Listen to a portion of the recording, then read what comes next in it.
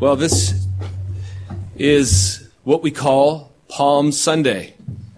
Palm Sunday. Can any kid here tell me what that means? It means that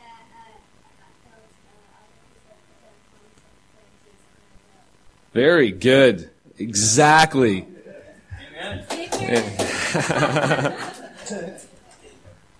Wonderful. And this is a time, a season of true victory. Victory that's changed the world forever. Here we are 2,000 plus years later. We're sitting here worshiping Jesus because of what he's done for us in truly dramatic fashion. So I'm going to pull out of the series this morning that I've been in and talking about how awesome our God is. And we're going to look at these next two Sundays. This is going to be Palm Sunday, the victory of Jesus, and then next Sunday, the grand victory of Jesus in the resurrection. So I truly do love this time of year. I love it for so many reasons.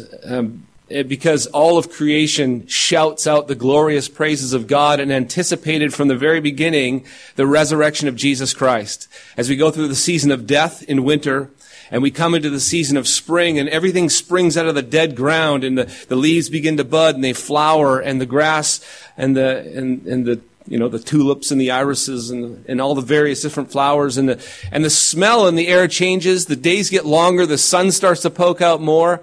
And it just is a really a wonderful time on so many levels because this is a season of new birth, resurrection life. So let's pray and ask God to bless our time this morning. Father, we are so incredibly thankful to you because you have loved us in a most profound way, where you gave your only begotten Son for us. And we're so thankful, Lord Jesus, that you so willingly submitted yourself to the Father, to the point of death on a cross. There's so much to this glorious truth that I just ask, Father, this morning that you would help us all to really grasp and understand and see your love, see your goodness, see the power and the victory of Jesus, that we might believe it and give our lives for it. Work in our hearts now, we ask in Christ. Amen. According to one scholar, it was common practice in the ancient world to welcome home a king or a war hero by laying out a path of branches for him to ride/walk on. Similar to rolling out the red carpet in English-speaking countries. Going all the way back to the time of Solomon, we can see this was something, kings riding in for their inauguration was something that they did way back then, hundreds of years before Jesus. 1 Kings 1:33 says, "And the king," speaking of David, "said to them, 'Take with you the servants of your Lord, and have Solomon, my son, ride on my own mule, and bring him down to Gihon.'" And this is where he was going to be inaugurated and crowned as king. He rides in on this mule. In the Jewish book of Maccabees, 2 Maccabees 10:6-8, it says, "They now carried boughs and green branches and palms for him that had given them good success." Here it was talking about the Maccabean revolt, and where the family that the Maccabeans, this family that actually brought liberation to Israel, they were war heroes, and this is what they did. They laid down palm branches for them. So as we can see, this laying down of /waving of palm branches, both of them, was a recognized practice to indicate what? Yeah, this is a big deal. This is either this is one a war hero, someone whose conquest is so magnificent that the people actually end up worshiping this person, or this is the inauguration of a king, which is actually somewhat strange and ironic, given all that's happened and given who Jesus is. Because in the case of Jesus, we know from Scripture, especially in Matthew 21 and also in John 12, that Jesus is fulfilling prophecy. Which prophecy? Zechariah 9. Zechariah 9, verse 9, where it says, "Rejoice greatly, O daughter of Zion. Shout aloud, O daughter of Jerusalem. Behold, your king is coming to you.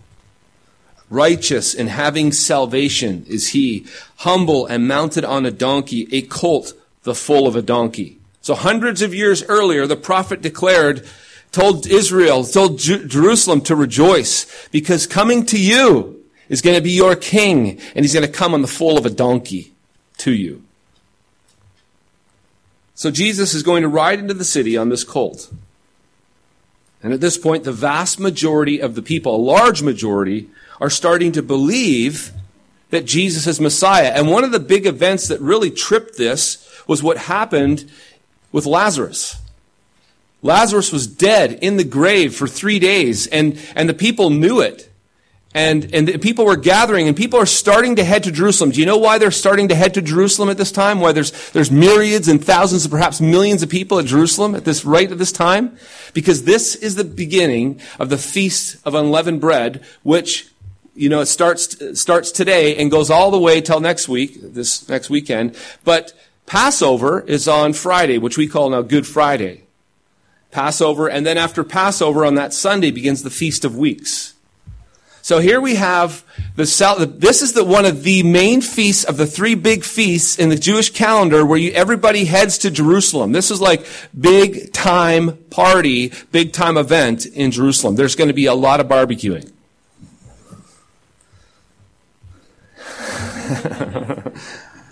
In the Gospel of John, in chapter 12, verse 11, it says, "On account of Lazarus and his being raised from the dead, many of the Jews went away and believed in Jesus."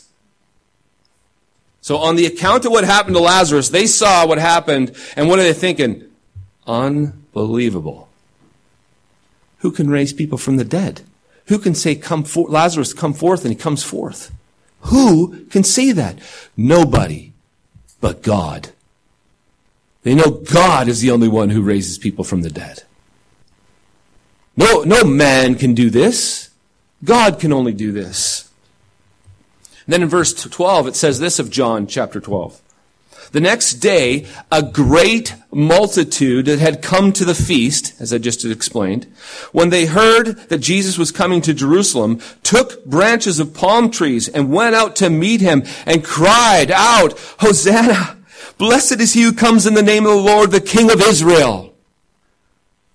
This vast multitude is declaring that he is the King of Israel. He's coming in as the King of Israel, which is pretty significant given the fact that Jesus shows no sign of being a king other than this event. If you looked at the way Jesus dressed, if you looked at where Jesus lived, if you look at what he comes from, if you look at all the aspects of his life, he's showing nothing that appears on the surface as kingly. It's more servant-oriented. He's serving, helping, giving, blessing, restoring. He's healing. He's casting out demons. But he's cloaked. His manifestations of his power and his glory they peek out as you see, like, who is this guy that just raised Lazarus from the dead? But here they believe, we can tell that Jesus is the promised king. They're starting to believe. As hard as it is to look at him and see what you see in his actions, he's got to be. They start to believe. In Matthew, beginning at verse 9, Matthew chapter 21, it says, "The crowds went before him, and the ones that followed him, shouting, 'Hosanna to the Son of David.'" Hosanna, do you realize what they're saying? Hosanna to the Son of David, the promised one. He's the king, the Son of David. "Blessed is he who comes in the name of the Lord. Hosanna in the highest." And when he entered Jerusalem, the whole city was stirred up, saying, "Who is this?" Who is this? Who could this be?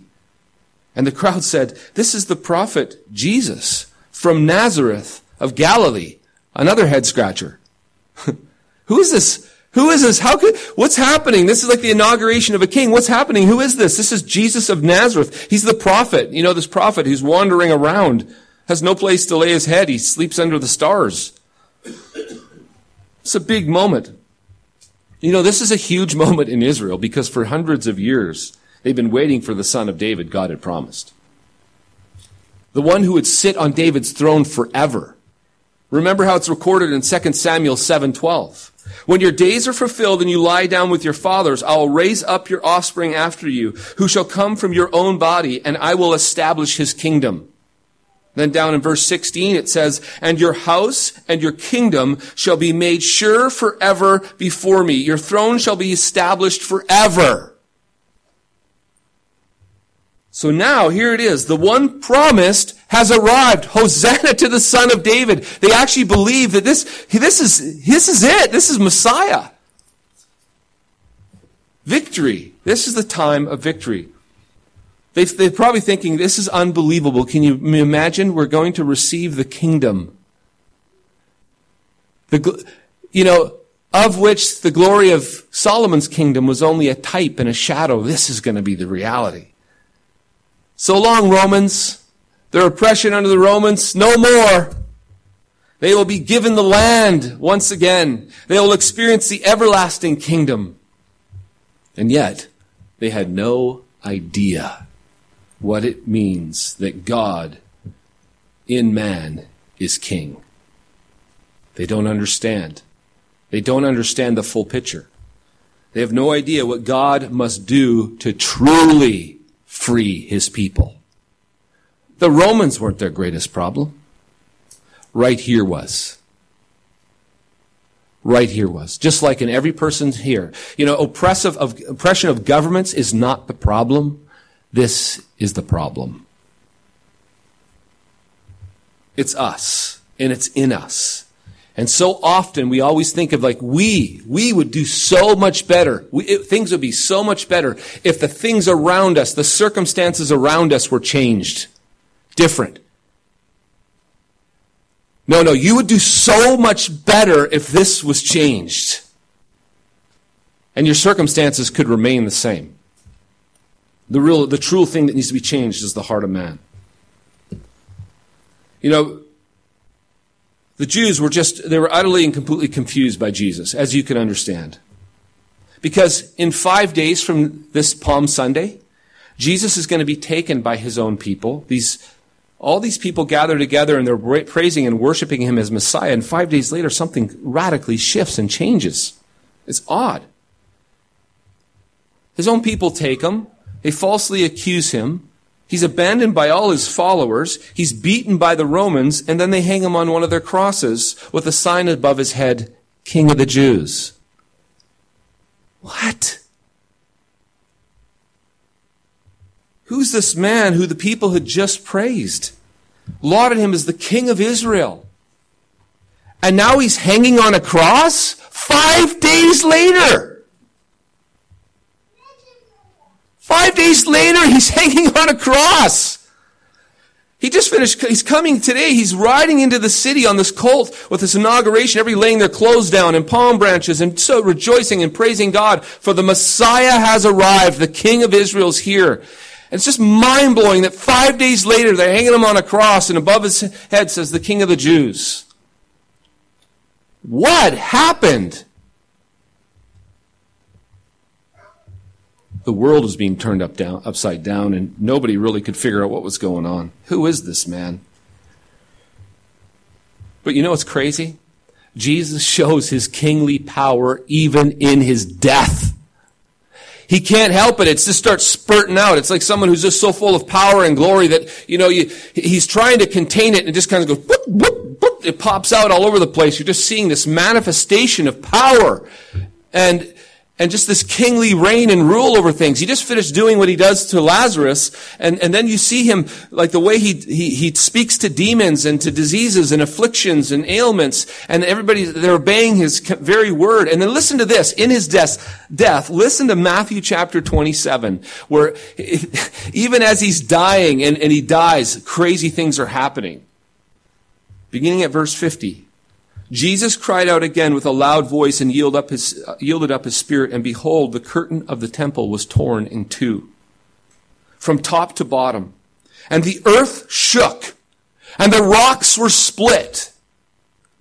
And it doesn't say here in Matthew's text, but it also went dark.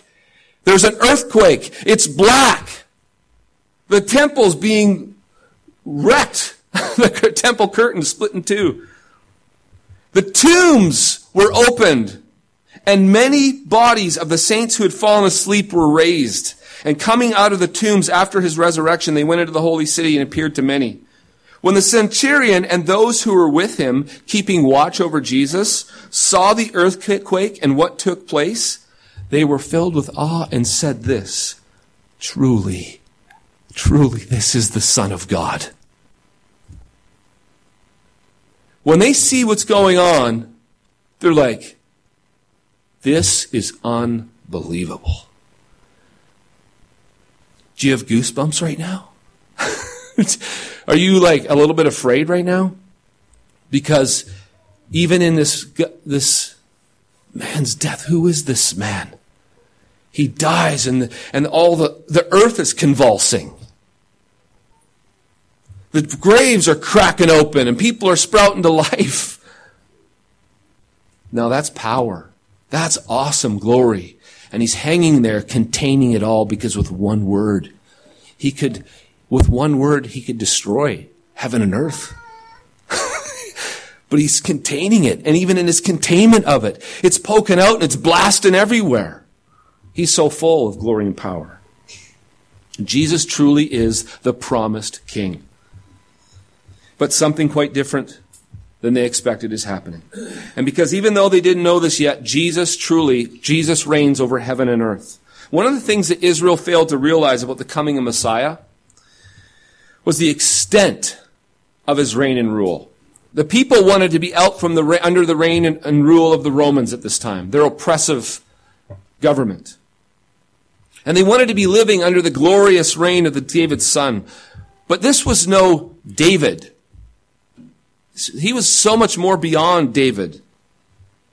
And the reign of Messiah was going to be way beyond some earthly kingdom. Way beyond that. Jesus was headed to sit on a throne they had no idea about. There was a throne he was going to take, and it was going to be an eternal throne, but they had no idea the passageway to it, and they had no idea the gravity and the grandeur of it. In Matthew 28, Jesus reveals to them the extent of his reign and rule and his authority when he says, all authority in heaven and on earth has been given to me. This is after his resurrection. And this is the basis of the Great Commission. Therefore, go into all the world is because he owns it all. And to get a sense of what Jesus' throne and glory looks like, I'm just going to quickly turn to Revelation chapter 2, where John, or chapter 1, gets a sense of his glory, and then in Revelation 4, where we see the throne.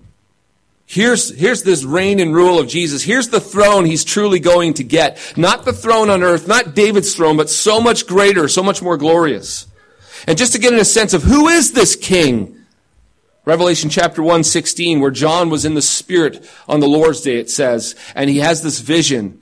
And beginning at verse 16, following, it says, his face, talking about Jesus, he has a vision of him. His face was like the sun shining in its full strength. When I saw him, I fell at his feet as though dead. But he laid his right hand on me, saying, fear not, I am the first and the last, and the living one. I died, and behold, I am alive forevermore, and I have the keys of death and Hades. I was dead, and now I am alive. Fear not, for I am the king, and I have the keys to death and Hades. I am the one who holds the lockbox. I am the one who holds the keys to the ones who are in death, and the one who can release death. They're mine. The one who can say, come up from the grave, and they all come up from the grave. He's the one who can say that because he holds the keys to it. He has full authority now. All authority in heaven and earth has truly been given to him. And then if you look at Revelation chapter 4, beginning at verse 2, we start to see, well, what's this throne like? What is this throne like? Speaks of it in this way. At once I was in the Spirit, and behold, a throne stood in heaven, with one seated on the throne. And he who sat there had the appearance of jasper and carnelian. And around the throne was a rainbow that had the appearance of an emerald. Around the throne were 24 thrones, and seated on the thrones were 24 elders, clothed in white garments with golden crowns on their head. From the throne came flashes of lightning and rumblings and peals of thunder, and before the throne were burning 7 torches of fire, which are the 7 spirits of God. And before the throne there were, as it were, a sea of glass like crystal. And around the throne, each side of the throne, are 4 living creatures. And then if you jump down to verse 8, it says, and the 4 living creatures, each of them having 6 wings, are full of eyes all around and within. And day and night they never cease to say, holy, holy, holy is the Lord God Almighty, who was and is to come. And whenever the living creatures give glory and honor and thanks to him who's seated on the throne, who lives forever and ever, the 24 elders fall down before him who is seated on the throne and worship him who lives forever and ever.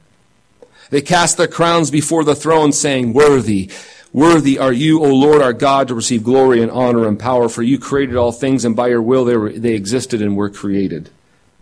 Now that's the throne that Jesus got.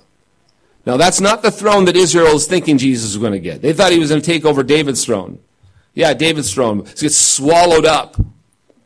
And it was just a type and a picture and a little itty bitty shadow of what is to come.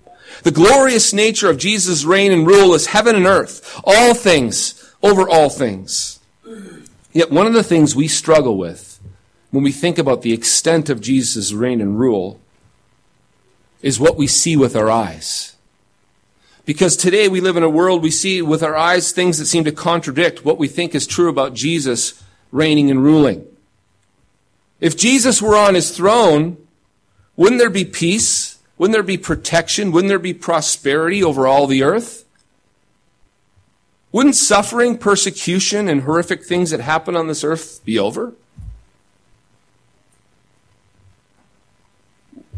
Wouldn't what we see today, all the evil and destruction, wouldn't that be done with? I mean, if Jesus is on his throne, why is this stuff going on?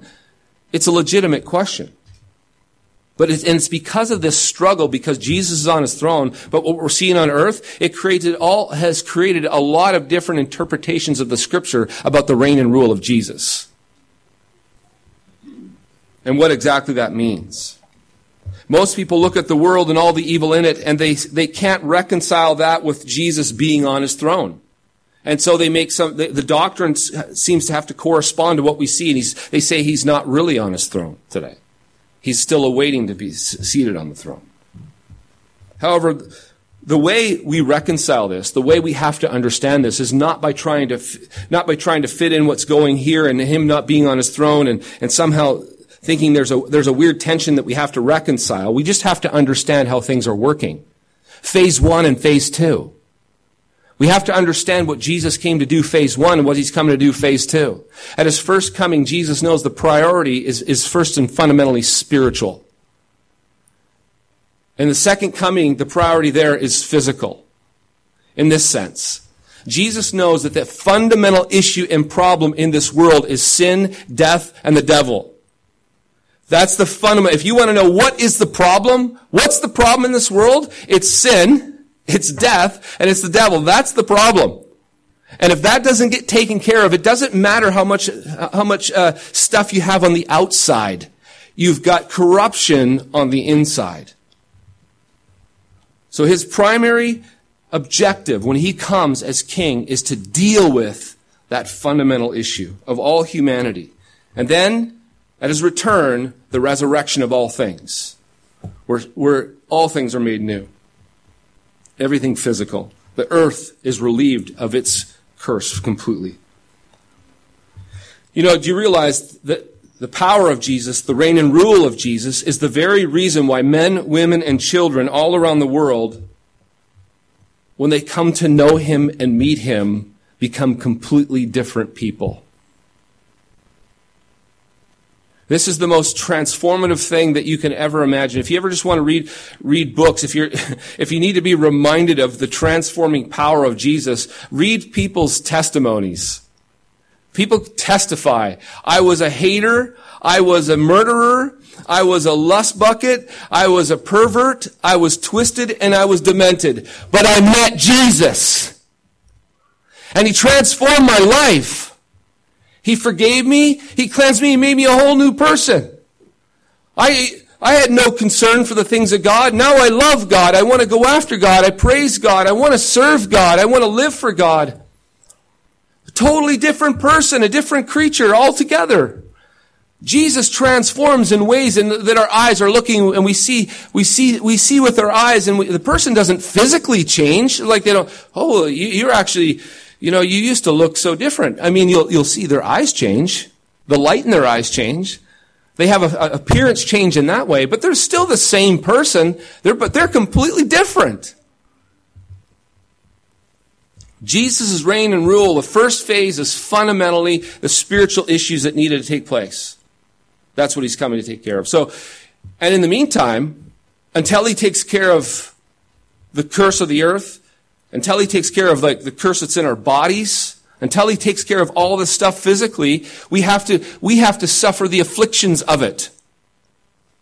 On this earth, while we live on this earth, do you realize that there's no pass? I'm now a Christian. Now I get the easy life. Wrong. It's probably going to get worse for you. Because now your Heavenly Father's desperately interested in you and growing up and maturing and your faith strengthening and you trusting him more and more. And he realizes that he has to work on you your whole life and use suffering and affliction and pain and all this stuff to work out of you all the garbage. So many Christians find after they become a Christian, they get attacked way harder from the evil one. They find their life is way more difficult. They got way more struggles and way more complications. But yet, as they turn to the Lord and they find their strength in the Lord, they have way more joy, way more fulfillment, way more purpose, way more meaning, and then they have the hope of glory. So it makes a huge and massive difference. But we're not physically seeing it. But there's a thing going on in the world right now, and Jesus is gaining the victory. He's reigning and ruling, and he's working in the hearts and lives of people all around us. Now, in saying all this, I don't mean to say that there's no physical difference. There absolutely is, because what happens when you change the person, that person changes their actions. What happens in here comes out here. It comes out in the way you do things, the way you work, the way you care for your family, the way you recreate, the way you do what you do. You change. Everything changes. The things you build, the things you touch, the things you work on change. So it has a manifestation. It definitely manifests. And this manifestation grows and grows and grows. But the primary thing that Jesus is coming to effect is the heart, the spiritual condition. Because no matter what we do with our hands in this world, death and decay until the resurrection is a serious part of it. Is there one thing you've ever laid your hands to? Is there one thing you possess? Is there one thing that is just undecayable? No, everything, your house, your home, your car, your body, your bike, everything is decaying. And so we long for the resurrection. We long for the resurrection, but in the meantime, we keep working, we keep plowing, we keep pressing forward, knowing this great and glorious day is coming, and Jesus is reigning and ruling, and he is actually doing an effective work in people's lives. Transformative. Here's one thing, the last thing I want us to see and understand in all of this. Is that when you understand the grand victory of Jesus, and you realize how glorious his reign and rule is, and you understand the promises, and you know that Jesus, all authority in heaven and earth has been given to me, and the nations are his. They are his inheritance. You know that the word of the Lord will cover the earth as the waters cover the sea, as it says in Isaiah 11:9. And you know these promises. You know, and you read Isaiah and you talk about what's going to happen under the reign and rule of Messiah. And you know that there's victory is ours. We win. Jesus conquers, and it's just a matter of time, and it's happening. Often, we misunderstand how Jesus is going to gain the victory because of this. But this is what we have to understand. Jesus is going to accomplish his victory through the cross. The biggest stumbling block for the Jews was the cross. The greatest bit of foolishness for the Greeks was the cross. Yet it is the wisdom of God that confounds the world and ultimately will conquer the world. It isn't uncommon for Christians who get really excited about the victory of the gospel, the victory of Jesus and his kingdom, to start trying to lay hold of the handles of power, saying they're ours, and not realizing, no, it's through the cross. The cross has got to be remembered. You have to see, how did Jesus go to reign and rule? He goes into Jerusalem, and it's through the cross, through death and through resurrection. And it's no different for those who follow him. If you look at all of the apostles, the 12 apostles, every one of them, except for John, was martyred and put to death. Every one of them suffered greatly. Every one of them was falsely accused. Every one of them followed his path. Yet by the time they're all dead, a large portion of the world has heard the gospel, and millions of people are following Jesus. It's powerful. The cross is powerful, but it's not the way of the world. It confounds the world. It doesn't make sense. It's bizarre and strange. So, we have to remember that it'll never, on this earth, reformation, transformation, the victory of Jesus and the gospel will never happen because we get active in politics and policy making and protesting. It will only happen through the cross. We lay down our lives for the sake of the world, proclaiming the good news of Jesus, and amazing things happen. Because the only hope for this world is a spiritual operation that can only happen through the gospel. You take somebody who's dead in their trespasses and sins, somebody who's like under the dominion and reign and rule of Satan, somebody who's bound in death. I don't care what kind of law, what kind of policy you put over that person and try to force them into. They will not obey it. The heart can't obey it. It hates it. It rebels it. There's no hope in that at all. None. The only hope is that Jesus would set them free. The only hope is that they would be transformed by the gospel, that they'd hear, and upon hearing they would believe, and upon believing that the Spirit would come and transform their lives and make them brand new creatures. And that now they don't need laws and policies. They're like, God, please, I want to obey your word. I want to do what you want me to do. Their conscience is renewed, and they're different creatures, and they act differently. What this world needs is far less policymakers and far more preachers. But not just preachers. Preachers who are willing to die for the gospel. That's what we need. We need people who are willing to die. We need people who are willing to go about like Jesus, who went into the world ministering to the lost, giving himself away, proclaiming the good news, and was willing to be offered up by that same world.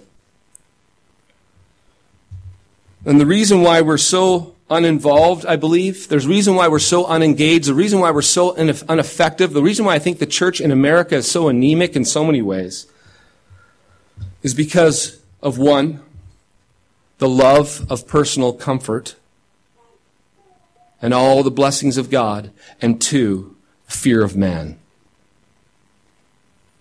We don't like to do anything that takes us out of our comfort zone, typically. And we are afraid of what others might think of us, or say about us, or do to us. And because of these two things, we lay low. We have our faith lay low, we lay low, and we just kind of go about life laying low. Because if I get too involved or too engaged and I put myself out there, well, all the unknowns can happen. And who wants that? That's discomfort. Oh man, and then I could find myself in strange situations that I don't really like too much, and who wants that? Nobody wants that. I don't want that. And I don't want to cause an offense. I don't want to do anything that would make people not like me. I don't want to do anything that might, have people say things against me that aren't true. I wouldn't want to do any of that stuff. And not only that, I'll tell you what, it's pretty good being comfortable. Having plenty, food, drink, friends, parties, living comfortably, that's where it's at. And so we know that if we put ourselves out there, if you really live engaged in the world, willing to sacrifice yourself for the world, there's a cost involved. And many of us do not like that cost. Yet let's be reminded by the words of Jesus, who said in Matthew, "Whoever loves father or mother more than me is not worthy of me, and whoever loves son or daughter more than me is not worthy of me, and whoever does not take up his cross and follow me is not worthy of me. Whoever finds his life will lose it, and whoever loses his life for my sake will find it." In other words, only those who are willing to lose their lives seeking Jesus' glory are the ones who will find it. And those who are trying to preserve their life and the comforts of it will ironically lose it. There's no vibrant life there. There's no vibrant life trying to seek and preserve your own self. When you're busy trying to protect self, one of the things that God robs from you is vibrant, joy-filled life. There's no life there. You lose life trying to guard and protect it yourself. It's actually a very ironic thing. Somebody who's died to themselves, the self, and are willing, they've already committed themselves, they're living as good as dead. They fully live. They put it out there. People who are always protecting and preserving and trying to make sure everybody thinks well of them and is always concerned about themselves and about their reputation, about their image, about what people are saying, about me. They live trapped and ensnared and in a bondage, and they have no life. All you have to do is see somebody, you watch somebody, it's almost like here's an expression we use, they're so comfortable in their own skin. They just live so freely. They just live so openly. They're just so out there. They don't seem to care what anybody else thinks. And we're jealous of it because we know in our hearts I live my life protecting, preserving, guarding, defending, always concerned what others might think. Right? This is what we do. And what's just striking to me is how much we love comfort and how much we fear the disapproval of others. And therefore, it's almost like we're trapped and ensnared and we really can't live the life that we're called to live.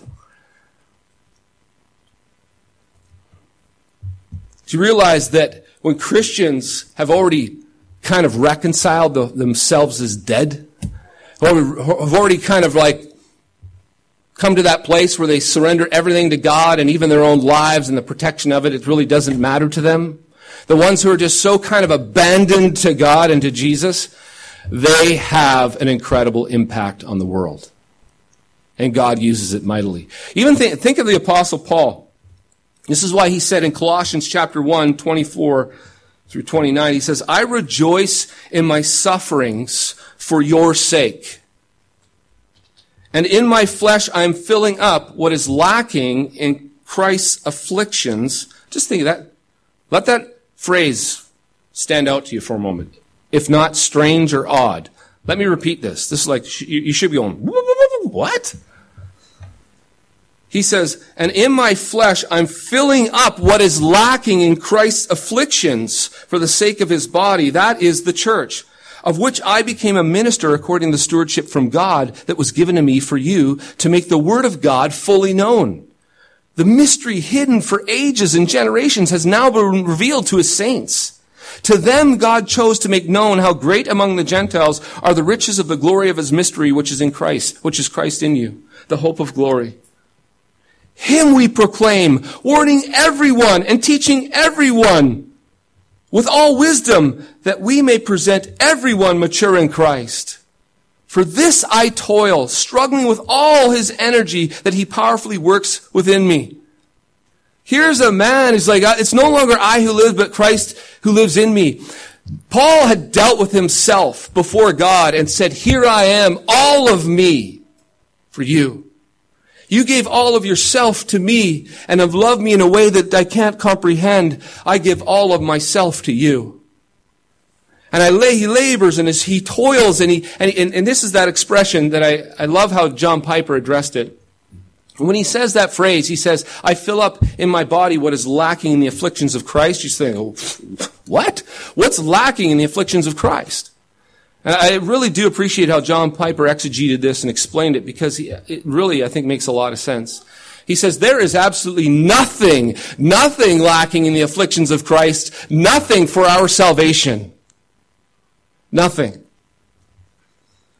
However, what was lacking was a visible, personal demonstration for the world.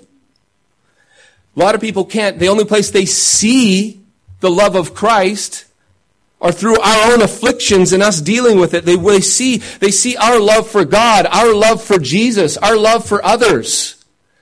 So the only, like Piper said, the only thing missing, like Jesus has done it all the salvific work is completed. However, what's lacking in the sufferings of Christ are a present day, real-time demonstration.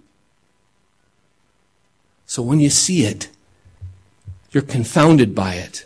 When you see a Christian suffer and love God and love others, even in the midst of their suffering and in their afflictions, and they suffer afflictions for the sake of others, they are seeing the love of God in Christ Jesus. They're seeing a demonstration of it. And it's powerful and effective. When the world sees our willingness to suffer for the name of Jesus and for them, they see the love of Jesus, and it has a powerful effect. And this is precisely how Jesus is going to gain the victory. It is going to be through a cross, not through a crown. Remember that. And when I say crown, I mean like the authority, the principalities, the powers, the ones who are in power. It'll never be through power, never be through the crown, the kingly crown. It's going to be through the cross. That's how Jesus is going to gain the victory. So as we go from here today, may we go as victors. Those who know that Jesus won. It's finished. It's completed. He gained the victory. He is the victor. He rides into the city and he's the king, the reigning king of heaven and earth. He's loved us so much. He gave himself for us and poured himself out for us. And so those of us who've received such great love, who saw our King manifested the way of victory, he says, come and follow me. Follow me to the way of victory. Follow me. But Jesus, that's going to cost me everything. You better believe it. You better believe it. But you gain 100-fold. This is what living is. Living is like walking into dying, reconciling death, and knowing that death has no longer any sting or victory. Death isn't something to fear. It's not something that you fear anymore. You should be able to boldly walk into it knowing it's conquered. That's the whole point. And this is why those who believe, those who see Jesus and they see the way of victory, they follow. He's shown that way is truly the way of living. That way's the way of glory. That way's the way of eternal blessing and goodness. What we do is just often just so wrong-headed. It's not the way of glory. It's not the way of victory. It's the way of self-protection and self-preservation, which is totally contrary to the nature of God. God sacrifices continually, lays down his life. That's the nature of God, to give and to love and to serve. And what we're all trying to do is trying to preserve. Protect self. Preserve self. Now forget self. Self, you stink. Get out of the way. Because you have to battle with yourself, your ego, and you have to put, like Jesus said, take up your cross daily. Daily, and follow me. He said daily for a reason. Because when you wake up tomorrow morning, you got to deal with yourself. Self-love, self-protection, self-comfort. Yourself is always saying, no, don't do that, Dean. Don't, Dean, they might say something about you. And not only that, not only am I self-concerned about that, the enemy, he promotes that. He's constantly whispering, trying to get me to protect and preserve self instead of putting self out there.